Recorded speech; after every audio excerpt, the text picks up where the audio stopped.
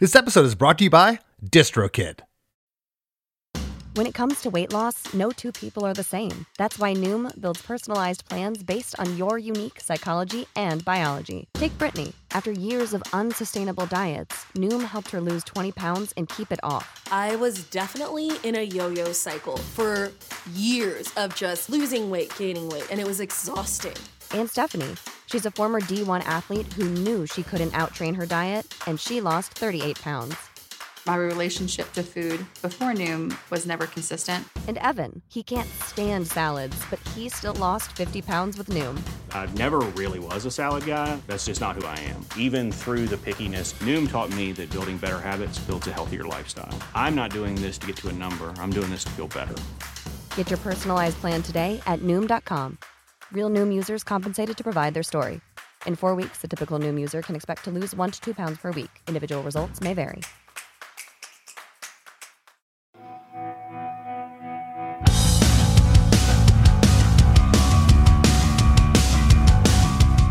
Hey everyone, today's guest is Reese Roper, lead vocalist for Denver, Colorado ska punkers Five Iron Frenzy. I've known Reese for over 25 years and it was great catching up with him. Together we break down the writing, recording, and inspiration behind their fan favorite single, Zen and the Art of Xenophobia, taken from their 2013 album, Engine of a Million Plots. I mentioned to Reese that I had not heard a recording from the band since their late 90s, early 2000s input, and to say I was impressed by this track is an understatement. Five Iron Frenzy has always been known as a Christian band, and the lyrics in the track, which explore themes of Christian hypocrisy and fundamentalism, are pretty vicious and to the point. Something that's been a bit polarizing to some of their fan base, but Reese felt they needed to be addressed. Bassist Scott Kerr wrote the music for the track along with trombonist Dennis Culp, and producer Jeremy S.H. Griffith brought it all together in the studio. The song sounds amazing. And Reese and I took a trip down memory lane and reminisced about touring together on the Ska Against Racism tour back a quarter century ago. What a time to be alive. For all this and a whole lot more, stay tuned. Hey, have you heard? Krista makes a podcast. Hey, have you heard? Krista makes a podcast. Hey, have you heard?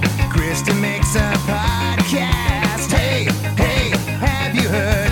Krista makes a podcast. What's up, Reese? It's been a minute. Seriously, I'm really nervous about this.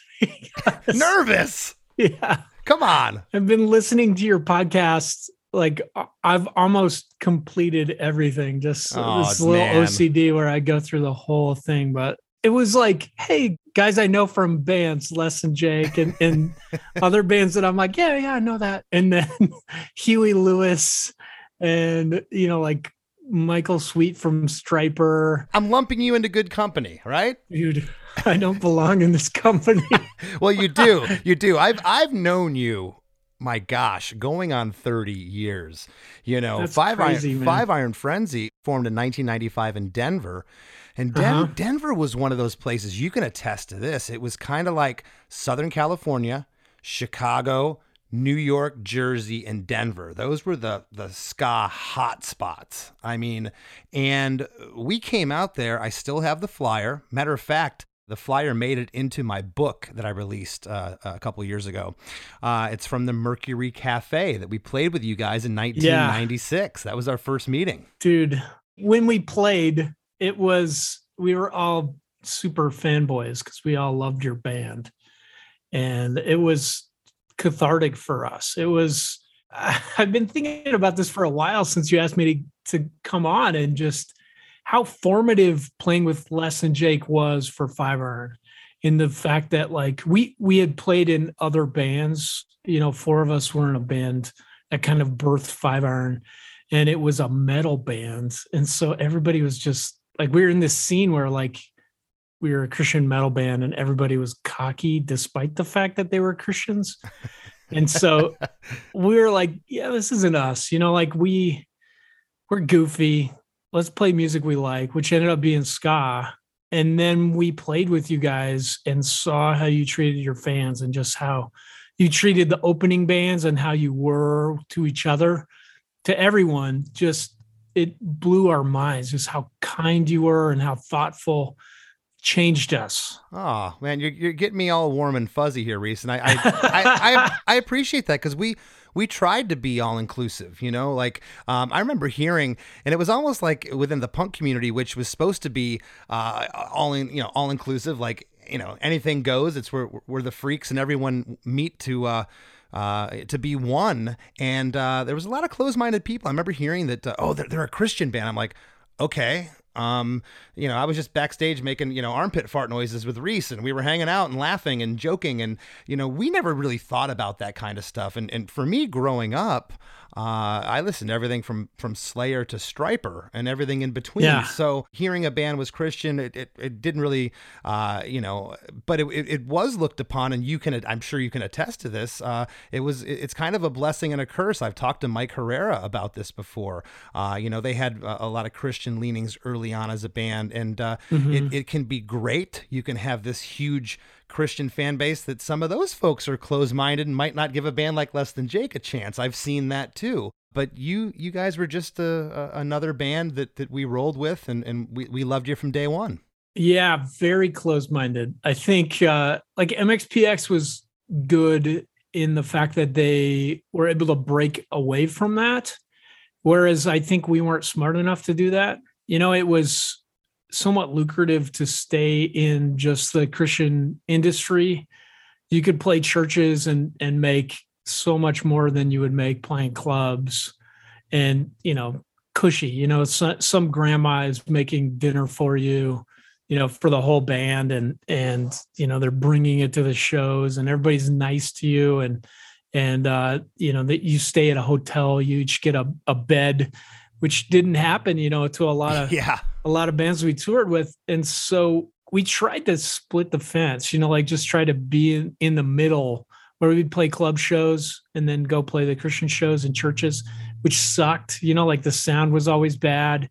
You always felt like people were there because it kind of made them feel safe, where they weren't, they weren't coming to see us open for you guys down at the, Mammoth Event Center or something. Sure. Yeah. So I don't know. I mean, I think MXPX, and this is funny, I remember having a conversation with Mike and Tom at the Mercury Cafe. It was another one of those shows that guy, Dan Steinberg, that brought you guys to play with us a bunch. So he put on a show with this band called Toe Nut headlining, and then it was us and MXPX. And I'm sure we were at the bottom. But MXPX, I remember him pulling us aside and being like, hey, do you guys do this a lot? Do you play with secular bands? And we're like, yeah, all the time. and then it was like they ran with that. They were just like, we got to get off our label and start doing this. So it was cool for them. Yeah, no, and I've talked to bands in the Christian scene. They've echoed everything that you said. I mean, you get to play places that other bands wouldn't play, as you're talking about. You have the little old lady making you a nice meal backstage, and I guess one allure about that is way less drunk, obnoxious people at those shows. Yeah, I mean, I appreciate that now. I don't know if we had it that bad even back in the day, but like now everybody's got kids, they're not getting too drunk. They've got to go home and pay the babysitter, the people that are coming to the shows. Well, fast forward a quick 2 years after we first played with you, found ourselves less than 2 years, found ourselves on the Ska Against Racism tour in spring of 98, April of 1998. And that was, of course, with Less Than Jake, the Toasters, 5 Iron Frenzy, Blue Meanies, Mustard Plug, Kamuri, MU330, and Mike Park. And man, what a time, right? Best tour I've ever been on. It was so cool. Yeah, it was amazing. I mean, ska was blowing up in 97, 98. It was just the time. And we took a good section of the bands that were doing well and went out on the road together. And again, I just remember, if someone were to ask me about that time period, what's the one thing that stands? I just remember laughing all the time. I just had I probably had a smile on my face the whole time we did that run. It was so fun. And you guys were huge. You headlined it. You had just signed your deal with Capitol, and I think Losing Streak was maybe out or had just come out. Yeah, Losing Streak was out. We weren't recording Hello Rockview till right after Ska Against Racism, May of 98. We went into pre-production for that record. Yeah, it was so cool, man. It was like all the bands. Well, something that I've always enjoyed about your band is that, yes, you were in the Christian music community, but you never looked down on people, and you certainly called out Christians for hypocrisy, fundamentalism, injustices done to Native Americans, faith-based criticisms of capitalism, consumerism, nationalism, racism. And the song we're going to talk about today, Zen and the Art of, is it Xenophobia or Xenophobia? I think that's the big question. People usually pronounce it xenophobia, but I've heard it pronounced xenophobia. And for the sake of this song, I was like, we're going to do it this way. Remember, they used to call magazines zines back in the day. So this could have been Zine and the Art of Xenophobia, but yeah, we're gonna say Xenophobia because could have been. That's how you sing it. But this song in particular, what kind of reaction did you get from your fan base when you released a song like this? So part of it was we officially broke up in 2003. This is what's crazy about Five Iron is that there were basically in the Christian market, there were two other big ska bands, the Insiders and the Supertones. And those guys, they had managers, they had bigger record labels behind them. They would charge more for shows, whereas we came up, like from the punk scene in Denver, and we were like, we want to vote on it. If any show is going to cost, this is from you guys, by the way, like this kind of compassion and just having like these scruples about treating our fans right, we got from you guys. Well, thank you. But like, we just were like, hey, we can't charge more than $10 for for a show. And we had signed with this just teeny label that got us, they were out of Concord, California, but they got us distribution on Warner and then later EMI. Okay. So we had good distribution, and these dudes, like they were just like very upfront about like the simplicity of Christianity that, like if God is real, you should just be able to talk to him. And all he requires is that you love him and love others. So do that. It was called 5 Minute Walk. And we're like, yeah, we can get behind that. Like that is the gist of the gospel. So we did that. And then these guys always had tours where we had to collect something. We would collect clothes for the homeless or cans of soup, etc., and give them to homeless shelters. Like we'd build a tour around that. And then, then guys in the band started getting married, and we had a small salary. It was $1,156.66. So after taxes, before taxes, it was $18,000 a year. After taxes, that's just probably about $13,000 a year. And we still would somehow end up owing. But like you'd go on tour, you'd be gone like 9 months of the year, and these dudes that were getting married, their wives are like, "You're not doing this anymore." Mm-hmm. So we kind of saw that ending and just said, "Okay, let's break up before we hate each other or we're replacing members." Well, that hiatus was around 2003, and then you reunited in 2011. You launched a Kickstarter, which did really, really well. And then the album Engine of a Million Plots, which Zen and the Art of Xenophobia is on, that was released in November of 2013. So right by that point, you kind of maybe people's marriages has kind of settled in. You're grown up a little bit, and you're trying to figure out what the next phase of the band is. Yeah. Well, and we had like not really decided to tour. At that point, we made the album, got back together by mistake. The guy that we had given the license, just some fan to run our website, was going to rebuild it. And so he started a countdown. And we had just come out with a DVD that I put together. It was like, it's hard to watch. It's like 3 hours long, but Mike Park put it out on Asian Man. And for the listeners, if you want to check that out, it's called The Rise and Fall of Five Iron Frenzy that you're speaking of. Yeah, it should be the fall of Five Iron Frenzy. Well, so let's talk about this song. Okay. Was this something written specifically for the record Engine of a Million Plots? Did you have this held over from the early days, or was this written fresh? No, it was written fresh. And Scott and I are still, so Scott was originally, the guitar player and main songwriter. when we toured with you guys. Who plays bass now? Yeah. Yeah. So he came back and he is taking Keith's place, but he still writes most of the stuff. I noticed that the trombonist Dennis Culp is also credited on this track. Yeah. I don't know if he wrote more than the horn lines. I think he probably tweaked with the bridge on it. So do you remember when Scott brought the riff or the actual song to you? And were you guys demoing by this point? Did you have kind of home studio setups? Yeah. So Scott and I have pretty intense home studios. Scott, he recorded most of our last album at his home studio. So he would, I don't want to say this in a negative way. This is one of the things I love about Scott, but it can be frustrating. He's very controlling. So he wants to finish the song and hand it to you and you do it.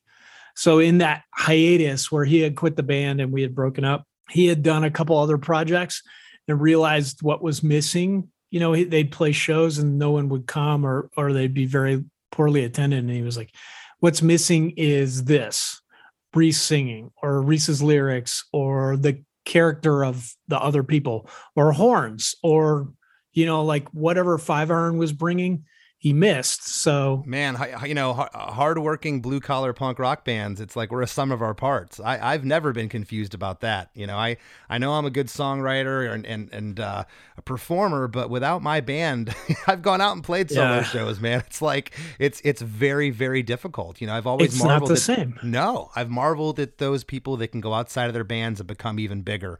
Something special with that. Yeah. So at the beginning, and we've kind of adapted this over time. You know, we just put out a new album and it's gotten better. But like at the beginning of that album writing, he would just hand me songs and he'd be like, yeah, you could change the words if you want. And he writes really abstract lyrics. Sometimes they're just placeholder lyrics. So I basically took what he had written and I'll send it to you. It was called If You Say So. You have the demo? I'll send it to you. Oh, we'd love to hear it. That'd be great. Cool. Yeah. Things are gonna go. There's nothing to defend. Yours on a mission. Right through the darkest night. Death is the lesson. Long as we're breathing right. Break it up, if you say so. I was here, now I'm gone, hurry, let's go. Keep your head, and repeat it. When you say what I said, when you mean it. It's basically him singing his lyrics over it with fake horns and fake drums and him playing all the other parts. And real quick, before we get into the song, Reese, it was produced, Scott produced it along with Jeremy S.H. Griffith, which I was unfamiliar with him. I looked up his discography. He's produced everyone from Norma Jean to Anthony Green, a bunch of pop stuff. How did you get hooked up with him and where did he come in the process? This is crazy. So Jeremy's a ninja, man. So in the off time when we tried to become, you know, gainfully employed so that our wives would love us more. Adults. We became adults. Weren't living out of a van anymore and driving through McDonald's drive-through 3 times a day. Okay, I get it. Yeah, I still do that. No. So Dennis, like towards the tail end of 5-iron, he got in with these dudes that one of the guys was in like a kind of like this alt rock rap band that was on our label. And they started a company. He and another guy started this company that makes music for commercials. It's called Singing Serpent. They've done really well. And then Dennis he married a girl from Jersey and she was like, hey, I want to move back there. So he talked these dudes into starting a New York office. So it's like in Soho. Dude, this studio that they were renting out, it was where like Bob Dylan recorded, freaking Amy Winehouse recorded her last album there. The Rolling Stones, there's like pictures of them doing drugs on the roof. Well, this record sounds awesome. I mean, initially when I told you we want to talk about this song, you're like, well, we got a new record out and it sounds better. And of course, as performers, your newest stuff is what you're excited about. And yeah, maybe sonically you think it sounds better, but this record this song sonically rips, man. I hadn't heard the song and but my producer Chris had said, this is the one we should do. And I checked it out. And the last recordings I had heard from your band were back in the day. And this is just leaps and bounds. Leaps and bounds. It's like a different, I couldn't believe how heavy it was. It was great. Yeah. Now, Jeremy is so good. Yeah. I totally, when you were like, do this one. And I was like, does it matter? We don't have any hits. Well, I would. What song do you pick? I would argue that this is definitely a fan favorite of your band. I looked at the comments on YouTube; they're amazing. The people, your fans, love this song, and I want to get into this song now. It's 3 minutes and 14 seconds. The first 2 seconds are this soothing, almost violin-sounding volume swells on the guitar. It's kind of panned right and left. Then the drums and bass kick in at the 3-second mark. That feedback is still present. And then there's 8 bars of that, followed by 8 more bars of the drums, bass, and guitar. The guitar's doing kind of like this cool surf rock type riff, and then the horns are there. Before we get into verse number 1, the bass tone here is ripping. It sounds so good.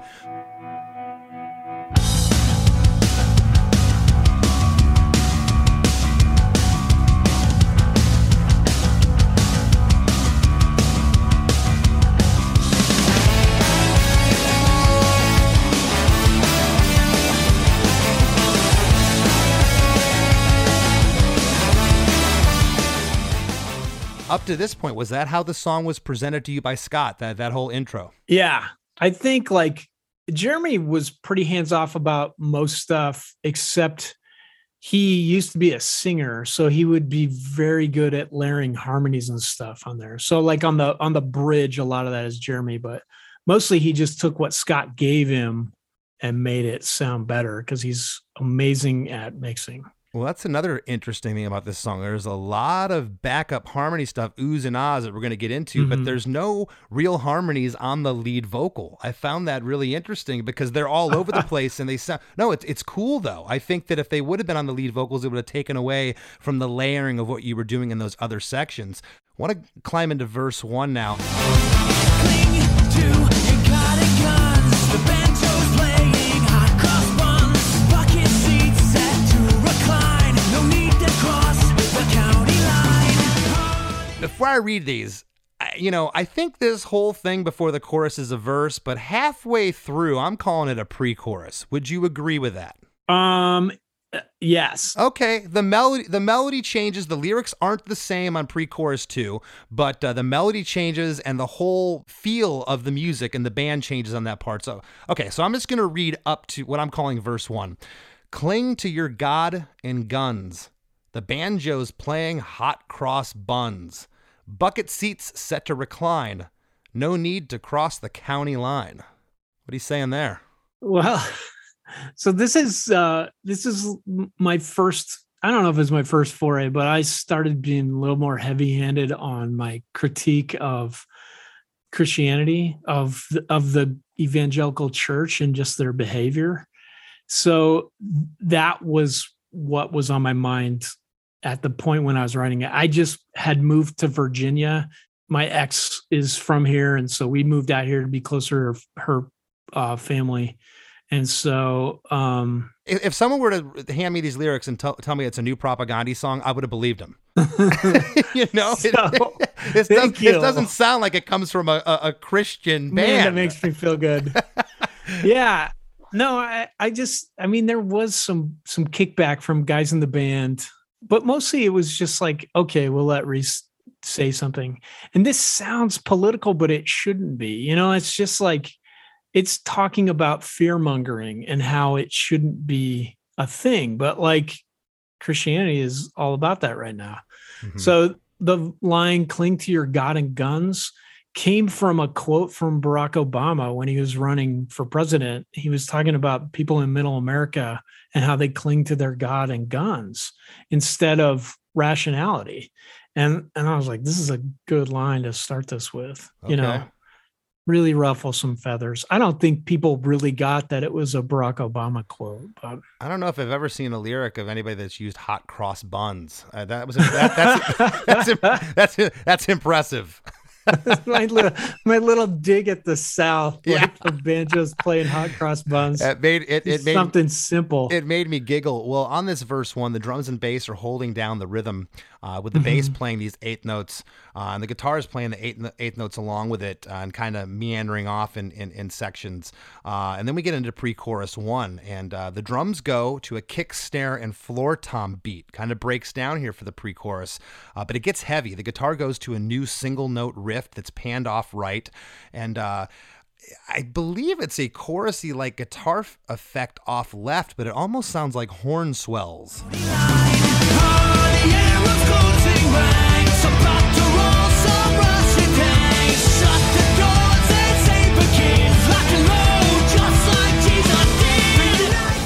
Is that just guitars? I don't remember. So we segmented the recording of it, and I think like Dennis would go back in afterwards and tweak with it. Okay, because it's funny, pre-chorus 2, which we'll get to in a little bit, it definitely sounds like a guitar there. There's no ambiguity with me thinking it's horns there, but we'll get to that. Could be. Well, I'm going to read these lyrics and have you talk about these. This is pre-chorus 1. Are the Arabs closing ranks, about to roll some Russian tanks? Shut the doors and save the kids. Lock and load, just like Jesus did. So at the time, this fear-mongering was continuing, and I think it was before the Russians invaded Chechnya. So there was no real reason to be talking about the Russians and how powerful they were and how scary they were. Now, I'm a little bit embarrassed about this lyric just because I think they're, what they're doing in Ukraine is terrifying. But just this kind of, xenophobia, however you want to say it, that is inherent in America, but like, especially in Christianity, and does not belong in a culture that should be about love and not fear. Mm-hmm. So I'm just kind of pointing that out. This is only tonight. We can't fly, so we sing. Hey everybody, we got a lot more with Five Iron Frenzy's Reese Roper after a few words from our sponsors, so don't go anywhere. Looking to elevate your music career? DistroKid is a digital music distribution service that enables musicians to distribute their music to online stores and streaming platforms such as Spotify, Apple Music, YouTube Music, Amazon, Tidal, and many more. DistroKid collects earnings and payments, sending them to you, the artist. With DistroKid, artists unlock a world of possibilities. From easily paying collaborators with splits to securing your music with DistroLock, DistroKid covers all bases. Plus, you can promote your releases with Hyperfollow and create eye-catching visuals with a Spotify Canvas generator, all for free. But that's not all. Introducing the DistroKid app, now available on iOS and Android. Artists can manage their releases, view streaming stats, and withdraw earnings, all from the palm of their hand. And for those looking to perfect their sound, check out Mixia. With its simple interface and customizable mastering options, artists can make their music sound polished and professional within minutes. And don't forget about Instant Share, DistroKid's newest feature. Share large files securely with collaborators, producers, and more, ensuring your music streams at the highest quality. Ready to take your music to the next level? Download the DistroKid app and explore their suite of tools today. Plus, listeners can enjoy 30% off their first year by visiting distrokid.com/VIP/demakes. That's distrokid.com/VIP/demakes. What's up, everybody? I'm Johnny Christ from Avenged Sevenfold, and I've got the podcast for you. It's called Drinks with Johnny, where I sit down with some of my contemporaries in the music industry, like Robert Trujillo of Metallica, Shavo Dajian of System of a Down, so many more punk rock legends like Fat Mike and Jay Bentley, and all their people of all different walks of life. I get to sit down and give you perspective and an inside look into their lives. So go check out Drinks with Johnny, streaming everywhere you get your podcasts right now.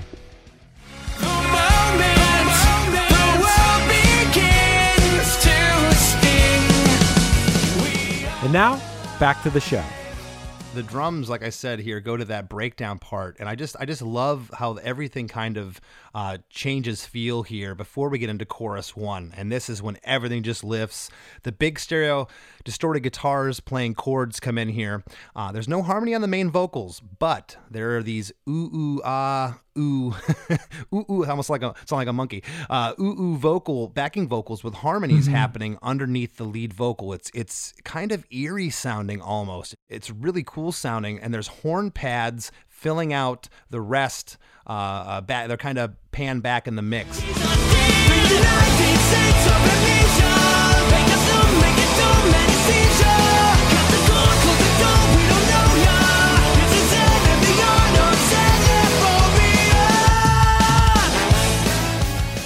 United States of amnesia. Make us numb, make it dumb, anesthesia. Cut the cord, close the door, we don't know ya. It's the Zen and the art of Xenophobia. And on Xenophobia, there's a great drum fill that takes us back into the reintro. It's such a cool little fill. But what are you saying here, Reese? I heard this on like a op-ed piece on NPR. This guy was talking about how apt we are as Americans to forget the past. And it was about how we're treating immigrants and the fact that we're a nation of immigrants and that we're xenophobic. So I was like, man, I got to steal that. I've got like a going list in my phone, or it'll be on my computer. It used to be a notebook that I just call lightning. And I just open this thing up. If I hear something, a word or a phrase that I want to go in a song or that can inspire me, I'll just throw that in there. And I remember that, little piece from this guy's op-ed where he said, the United States of amnesia. So it was right before 2013. And do you recall if you had demoed this song with these lyrics, or were you still finishing up the lyrics when you were in the studio cutting the track? There's always a little bit of tweaking with me while you're cutting, but we're getting better at demoing stuff, like getting it nailed down so you're not in the studio just like, I think this should be this. It's because it wastes money, and it's also you end up getting, not what you want. If you can make it sound as good as you can on a demo and then try and cut that. So we did. I think we demoed it almost perfectly. And for the listeners, I think I can speak for you, Reese, what you're saying here. And I've had this happen. I've sung something on a demo for 6 months and maybe even played the song live or in rehearsal. And then finally I'm up in front of the mic and Roger or someone on the control room will be like, hey, you should change that note on that or change that word there. I'm like, why? I've been singing like that for 6 months. And it's just like, no, it would rhyme better or be better. You just do it off the cuff. And that's what it ends up being. And then most of the time I go back a year later and be like, I can't believe I used to say the other thing. Thank God we didn't put that there, So those things do happen under the microscope of the studio. It's so hard though sometimes when you get it in your head a certain way on a demo and then somebody's like, let's not do that. And you just keep that same note or that same word. It's the go-to, there's been times when I've had to have Roger put a piano note in my left speaker in my ear so I can hear the note because I've been singing it a certain way for so, and I pride myself on, I think I have a pretty good ear, but man, you like you said, you get it stuck in your head. Coming out of chorus 1, there's an 8-bar reintro. It's the same as the top of the song. Then we're into verse 2.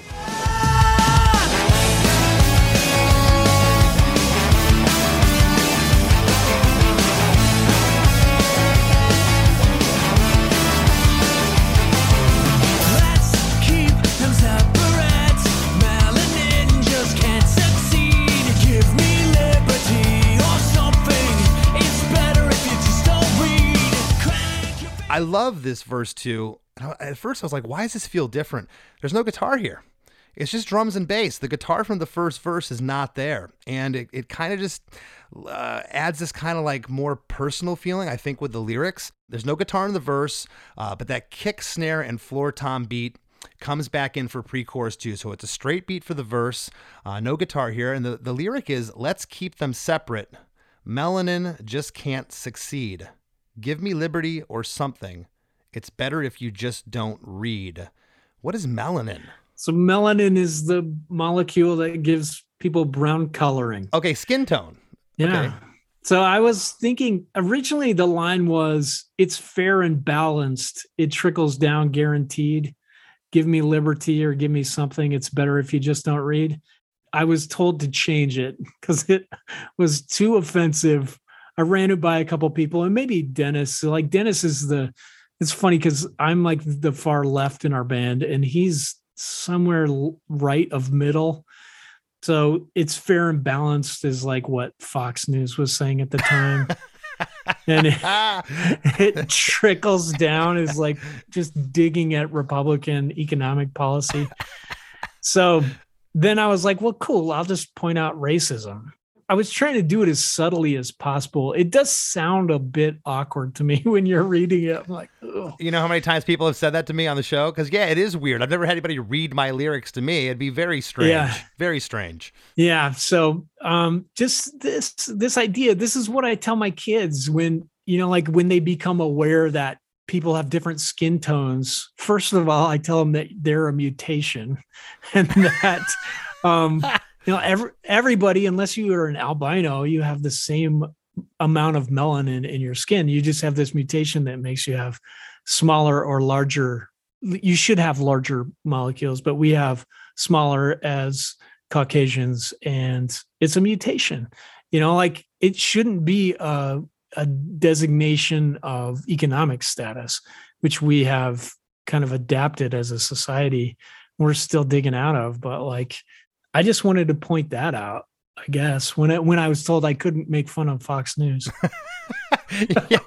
yeah, there was a fork in the road. You had to go somewhere, and this is where you went with it. I like it. Mm-hmm. Pre-chorus, too, the guitar lick is panned off left, and it definitely sounds like a guitar here. It doesn't sound like horns. Okay, I think you're right that it's guitar. Okay, well, this is the only guitar here, as the riffy guitar from pre-chorus 1 is absent. So still, the bass and drums are all that's going between verse 2 and pre-chorus 2, except for that guitar lick that's panned off left. But there are horn swells here happening that fill the rest of this out, and love that the horns come in here. They're not there on pre-chorus 1, but the horns are here for pre-chorus 2. They sound great. Crank your faces up to slaughter. Turn your wine back into water. Make you play this song out, kinda wins. Jesus was American. Crank your phasers up to slaughter. Turn your wine back into water. When you play this song, Al-Qaeda wins, and Jesus was American. Were you trying to piss people off? Yeah, of course. I mean, like, yeah, the first verse ends with lock and load, just like Jesus did. And this is just me kind of digging that in, like just people and their misconceptions of Jesus, that he was, like he'd be okay with them hoarding guns, or that he's an American, And so the line I don't like is let's crank our phasers up to slaughter. But I had the phrase, let's turn our wine back into water, or turn this wine back into water. And I needed that in there. So I was like, what rhymes with water that would fit here? About, like somehow make it be about turning to violence. And I don't know. Again, I'm taking a dig at the church, because I think that often church is about being good, to the point where they ignore the fact that the first miracle of Christ was to turn water into wine. Well, and when I said a moment ago that were you trying to tick people off, what I was really getting at was your fan base, because again, there was some comments on YouTube that that this song it definitely is a fan favorite, but it was a little polarizing. I'm sure you. I'm sure you heard an earful. Yeah, you should hear what they say about our new album. They want to murder me. They're going to crank up their faces to the slaughter with you. Yes, I think in that time off, I was just like, what I regret was not speaking the truth. Like holding back this stuff. Like people need to hear this. I think people who don't believe in Jesus need to know that here's this outlier of a band that has never succeeded in either market, but we're here and we're like a voice of reason in that. So we're not, we're not preaching all the bullshit that comes with the church. We're trying to show people we're angry about that, and that what we believe is love, you know? Yeah, I've always said it. There's bad people all around the earth of different faiths, of different races. It's you can't put a blanket statement on everything. No. Chorus 2 is a double chorus. The second half here, the bass does a killer descending run for the whole second half that changes the whole mood while adding tension to this part. It is killer.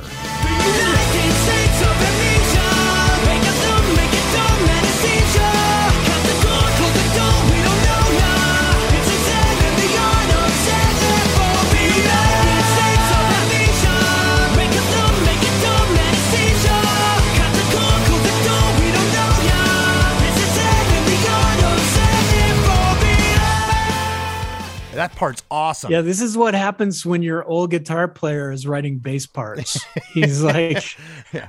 Welcome to my life with Roger. Yeah, exactly. How many notes can I cram in 8 bars? I'll find out. Oh my gosh. Yeah, so I think he had that in the demo, and it was super cool. Like, that part's great, man. That really just like, it's a double chorus, but the whole back half feels different because of that. The lyric is the same both times, just repeated there. But like I said, that back half is killer. Then we get into probably my favorite part of the song. You know, a lot of ooze. A lot of ooze coming up. But this guitar solo, it's got this dissonant. It reminds me of something like hot water music would do. This guitar solo, it's a really cool part. It's for 8 bars. The second 8 bars of it, the horns come in pretty loud with the guitar solo still.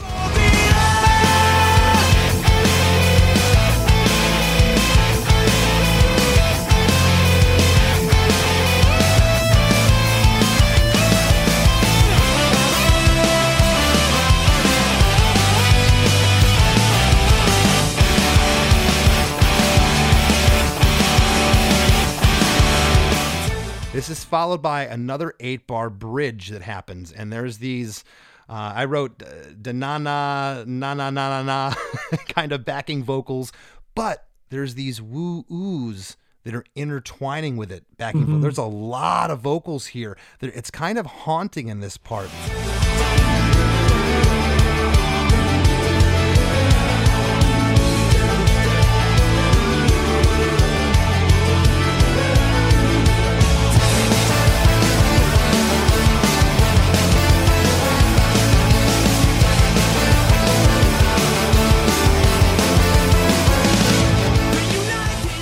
Again, I'm going to ask, was that part of the demo, or was this being created in the studio? Because that's a pretty intricate part.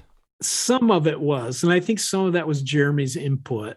He's good at coming up with harmonies, and throughout that whole album, there would just be parts where we'd be like, I don't know what we're going to do for this bridge, and then he would save it. I feel like I can hear Leonore in there. She's singing, right? Yeah. Okay, I can hear her. Almost everybody is singing on that. Which, you know, by the way, I didn't know her name was Leonore till probably 3 years You ago. thought it was Jeff.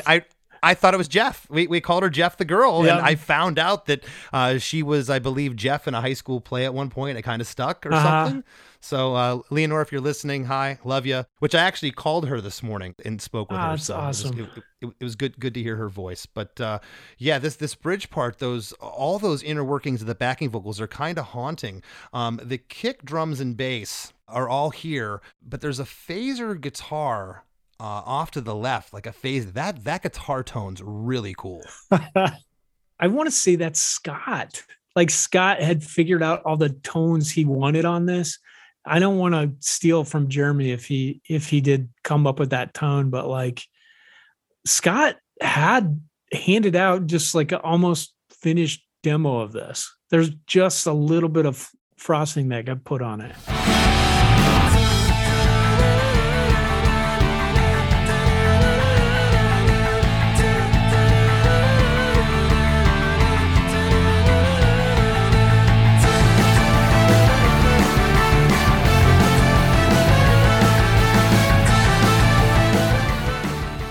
Leading into chorus number 3, which is again a double chorus, but the chord progression changes here.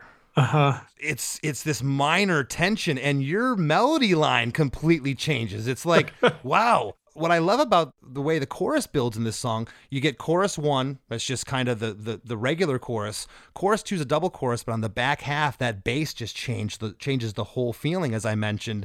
Now it's a double chorus again, same lyrics, but your melody's probably 50% different here. Yeah. And the chord underneath changes. It's so cool.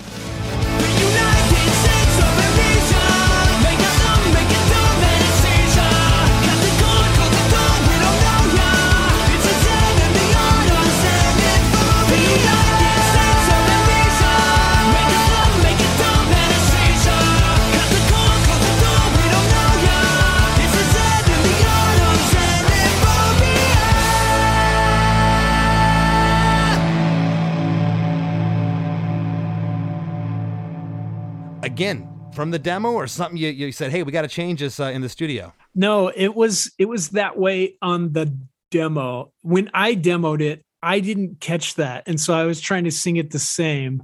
So then when I got to the studio, both Scott and Jeremy are like, no, you get the wrong notes, dude. So they made it harder for me to sing live is what they did. It's like higher. On the first 2 lines here, before you get to anesthesia, which you change the melody on that word, the first 2 lines, it's like, it almost sounds wrong. You're singing the same melody line, but the chords are changed. Like, whoa, but it's this tension. I really think it's really cool. Thank you. Yeah, it's cool. I've heard you talk a lot on your show about how as we age, it becomes harder and harder to sing these old songs. And I think it's funny because when we were making this album, Scott kind of went apeshit with this idea that I had a really high range. So he was just like, could you hit this note? Okay. What about this one? How about this one? Yeah. And I'm like, I don't know. We haven't played for 2 years because of COVID. So I'm somewhat worried I can't hit those notes at all, but I did have a 6-octave range then. Well, I was used to laugh every time Roger would go to hit a high note. I'm not even kidding. And he does it to this day. He stands on his tippy toes. It's like, does that really help you hit a high note? And I don't know if it's psychosomatic or what. You watch him. He goes on his tippy toes. He hits the high notes. It kills me every time. But I even wrote in the notes here that the vocal melody changes. The backing vocals are now doing minor key pads here. So the backing vocals even change, which is it just adds to that tension. It's really, really, really neat. And this further builds on that tension that first surfaced on the back of chorus 2, which I mentioned a moment ago, with that descending bass part. And then the song just basically ends with the whole band. You're saying it's the Zen and the art of Xenophobia, which you hold that last note out, which you haven't done in the rest of the song, and the song comes to an end. When you finally heard the mix back of this song, and it all come together, what was your initial thoughts on it? We immediately were like, this is one of the singles. Not that we have singles, Well, single meaning it's something you're going to release. Maybe want to put a video, which, by the way, to the listeners, check out the video. The costuming is great. Okay. You guys, it's so cool. And all the things I said at the top, the injustices done to Native Americans, criticisms of capitalism, everything is in this video. You guys threw in the kitchen sink. Yeah, we did. The video is funny because we had tons of people just come out of the woodwork when we came back together. They're like, established video makers or filmmakers, and they're like, hey, can I do a video for you guys? You were my favorite band when I was in junior high. So we picked a couple and we're like, hey, this is our pitch to you. We're going to play a show and you're going to record it, make a live video, and that's going to pay for this other video.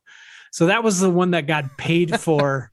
And they were like, you have any ideas? And I was like, what if we made it like a high school play, but it's just super offensive? Like it's a history play and just super offensive and everybody hates it. And so, I remember running around to pick up all the costumes that morning to costume shops in Denver. And then we just did it at Brad, our trumpet player's old high school. Oh, wow. Pretty crazy. Yeah. We were just like backstage, like, hey, that wig would look good with this. Put it on. Well, like I said, for the listeners, check out the video for this song. It is really cool. And before we wrap up, Reese, anything else you'd like to leave the listeners with? What you got going on? Yourself? Are you still doing Roper, your side band? Oh, man. No, there's always talk about doing a second album, but that whole thing came out of me trying to, like, the old label that we were on, 5 Minute Walk, was trying to break a band into the general market. So they named it Roper to save advertising money. And then we just weren't into it. It was too soon after 5 Iron quit. So I've got a new wave project I've been working on for like 10 years. It's called Heart Wrench. 5 Iron has a new album out. It is called Until This Shakes Apart. And I think it's our best stuff. I have a podcast I do with Joe Yerke, who's the singer of one of the other Christian ska bands, The Insiders. And that is called Joe and Reese's Pickle and Boot Shop. Okay. Yeah. that's different. I'll have to check that out. It's different. I don't know. It's okay. Yeah. And, that's about it. Gotcha. Well, hopefully we can do some shows together with you again. I'd love that. Absolutely. All right, man. Well, hey, thanks for sitting in with us today. Appreciate it. I'm so honored. I'm so glad to talk to you, Chris. It's so good.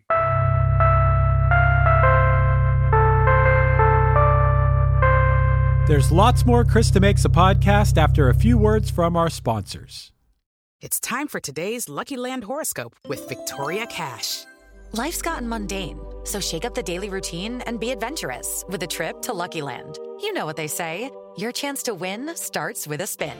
So go to LuckyLandSlots.com to play over 100 social casino-style games for free for your chance to redeem some serious prizes. Get lucky today at LuckyLandSlots.com. Available to players in the U.S., excluding Washington and Michigan. No purchase necessary. VGW Group. Void where prohibited by law. 18+. Terms and conditions apply. Hey, everybody. If you like Krista Makes a Podcast, I'm going to assume that you like music podcasts. And if you like music podcasts, check out One Hit Thunder. Each week, we dive into a one-hit wonder, and along the way, we gain some knowledge and have some laughs. Lou Bega, Crazy Town, Harvey Danger, The New Radicals, Aha. We're over 100 episodes in now, and to paraphrase the great Matthew Wilder, nothing's going to break our stride. Subscribe to One Hit Thunder wherever you get your pods. As we near the end of the show, here's a band you might not know. Welcome to this week's Band You Might Not Know. If you'd like your band to be considered for Krista Makes a Podcast, all you have to do is email your best song via MP3 only and bio to bandyoumightnotknow@gmail.com. This week's feature artist is the Dutch Rudders from Belgium, consisting of Luke on guitar and vocals, Ward on bass and vocals, Dries on the guitar, and Kim on drums and vocals. Check out their Bandcamp page for all their stuff and look for their new full-length album coming in September of 2022. Here's a snippet of their song, Big Worthless Nothing.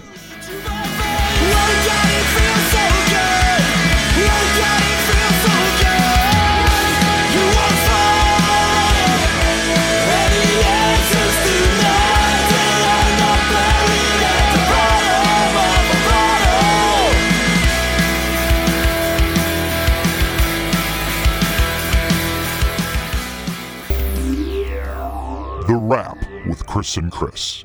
Well, Chris, now I've met two members of 5 Iron Frenzy, Reese and Leonore, and I don't know, man. I think these might be the sweetest people ever. I feel like I'm friends with them, even though I've talked to them only a handful of times. I think they're awesome. No, they've never changed, and I mean that in a great way. They're the same sweet kids I met back in 1996. They were always fun. In the early days, Les and Jake, we like to bust. We still do like to bust people's balls and give them crap. And there really wasn't anything to give them crap about, like for flying the flag for Christianity. I never felt like they were pushing things down people's throats. They just were sweet kids. They lived their life. They had a belief in faith and they carried that with them, but they were just they were another band, man. We used to laugh so much with them. As I said, that Ska Against Racism tour was great. I loved, which I'm sure you did too, hearing the impression that Less Than Jake made on 5 Iron Frenzy. Yeah, that was, it's really nice to hear. And a lot of bands have said that to us. It's probably one of the greatest compliments that you could have as a band, is that you treated people kindly. And we always tried our best. You know, he had mentioned something about, you know, they kind of had this thing where they wanted to keep their prices low. And for us, like, we didn't want to gouge people, but it had more so to do with the fact that we just wanted to play to more people. We wanted more people to be at the party. You know, if you're going to charge $15 for a ticket, you know, you're only going to have 100 people there. Then, well, what if we charged $8 for a ticket? Well, you're going to have 250 people there. And that was the thinking. Plus, you locked yourselves in once you sang that lyric about it. Yeah. You couldn't go back after that. Really don't know if it matters at all, so but we try to keep the prices low for records. And our show is that. Well, you know, the days of selling $5 T-shirts and losing money on them for us are kind of over. You can't sell a $5 T-shirt. We still try to keep it reasonable. Yeah, I think you guys keep it reasonable. I laughed when you said that if someone gave you the lyrics to this song, that you would think they might be propaganda. because you're right. Yeah, this is pretty, like I said, polarizing for a Christian band to write about this stuff, and Reese even mentioned it. You know, he had said, yeah, it's they had to hear stuff, but he's calling it out because he cares. He's able to say, yes, I still consider myself a Christian. I have these beliefs, but I can also call out people that hide under the guise of being Christian for doing unchristian things. Yeah, absolutely. I think when it comes to Christians, and this is coming from a non-religious person, but I'm sure that Five Iron Frenzy and other people I know who are good people but just happen to be religious would attest to this, that the worst Christians end up being the loudest ones. I kind of had mentioned something along those lines in the episode. It's like, yeah, you know, it's there's nice people all over the earth, and there's pockets full of bad people of every race and nationality and faith and everything else. So you can't just have a blanket statement for all of that. I really like the fact that they're aware of it, but he can still kind of laugh at it and be like, yeah, I don't care if these people don't like it. You know, if they don't like what I'm saying, this is how I feel. And, yeah, the song, I could not believe I hadn't listened to Five Iron Frenzy tracks since back in the late 90s, early 2000s, the stuff they were putting out then, and just what a difference. And I think that hiatus from 2003 to 2011, I think it did them good. It sounds like they kind of had to break apart. They were trying to make a living as a band. It's very difficult, as anybody out there knows. It's in a band. You bleed money the minute you hit the gas pedal. It's just you're hemorrhaging money. It's hard to make money as a band. They tried hard. They had to break apart, and when they got back together, it seems like they're having more fun now than they ever had in their career. Check out the video. Like I said, if that isn't a fun video, then I don't know what is. You know, they're having a good time. They're able to still have their lives and do their day 9-to-5 jobs, but they're able to do the band now, and it looks like they're appreciating it more. Yeah, I think you said the important word there, man. Fun. To have fun and have a passion for what you do. I mean, it's true. It's probably harder than ever to have a music career and have that be the only thing you can do. Now you can do music and have that be part of your career, and then hopefully if you could find ways to do other music related things to then all equate into a career, then you've done it.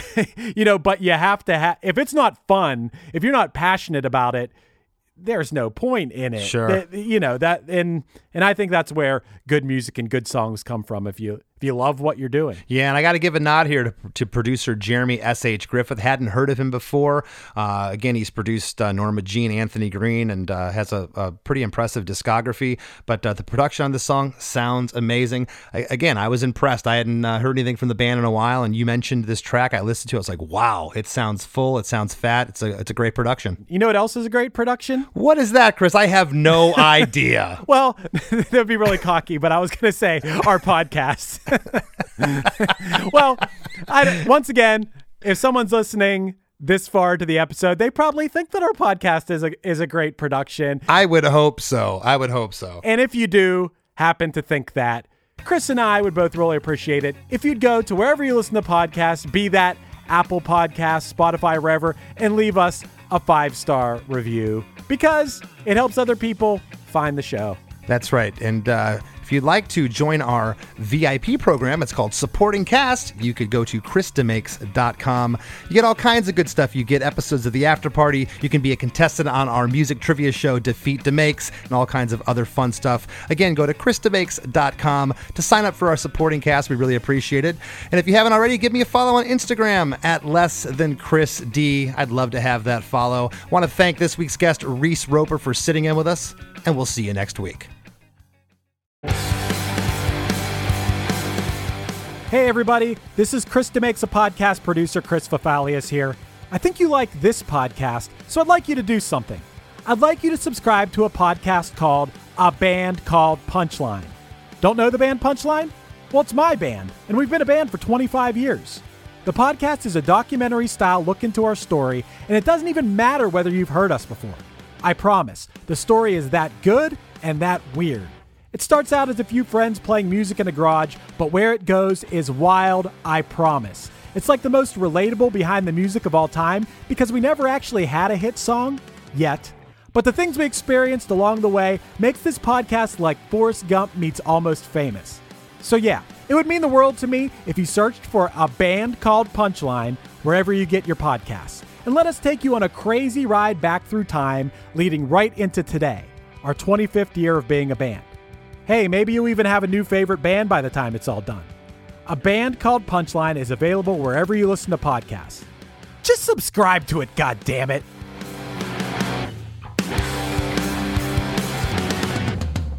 With Lucky Land Slots, you can get lucky just about anywhere. Dearly beloved, we are gathered here today to... Has anyone seen the bride and groom? Sorry, we're here. We were getting lucky in the limo and we lost track of time.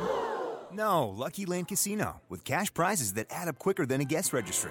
In that case, I pronounce you lucky. Play for free at LuckyLandSlots.com. Daily bonuses are waiting. No purchase necessary. Void where prohibited by law. 18+. Terms and conditions apply. See website for details.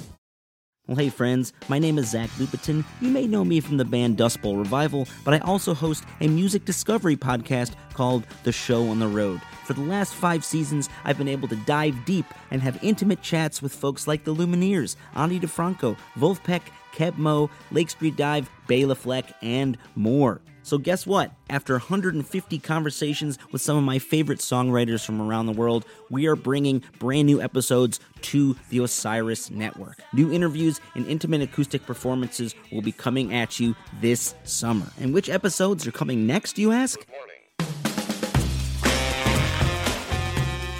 I am Zach Goody, the lead singer for the band Smash Mouth. Our band is called Milky Chance. We are based in Berlin. My name is David Shaw. I sing and write songs with my band, The Revivalists.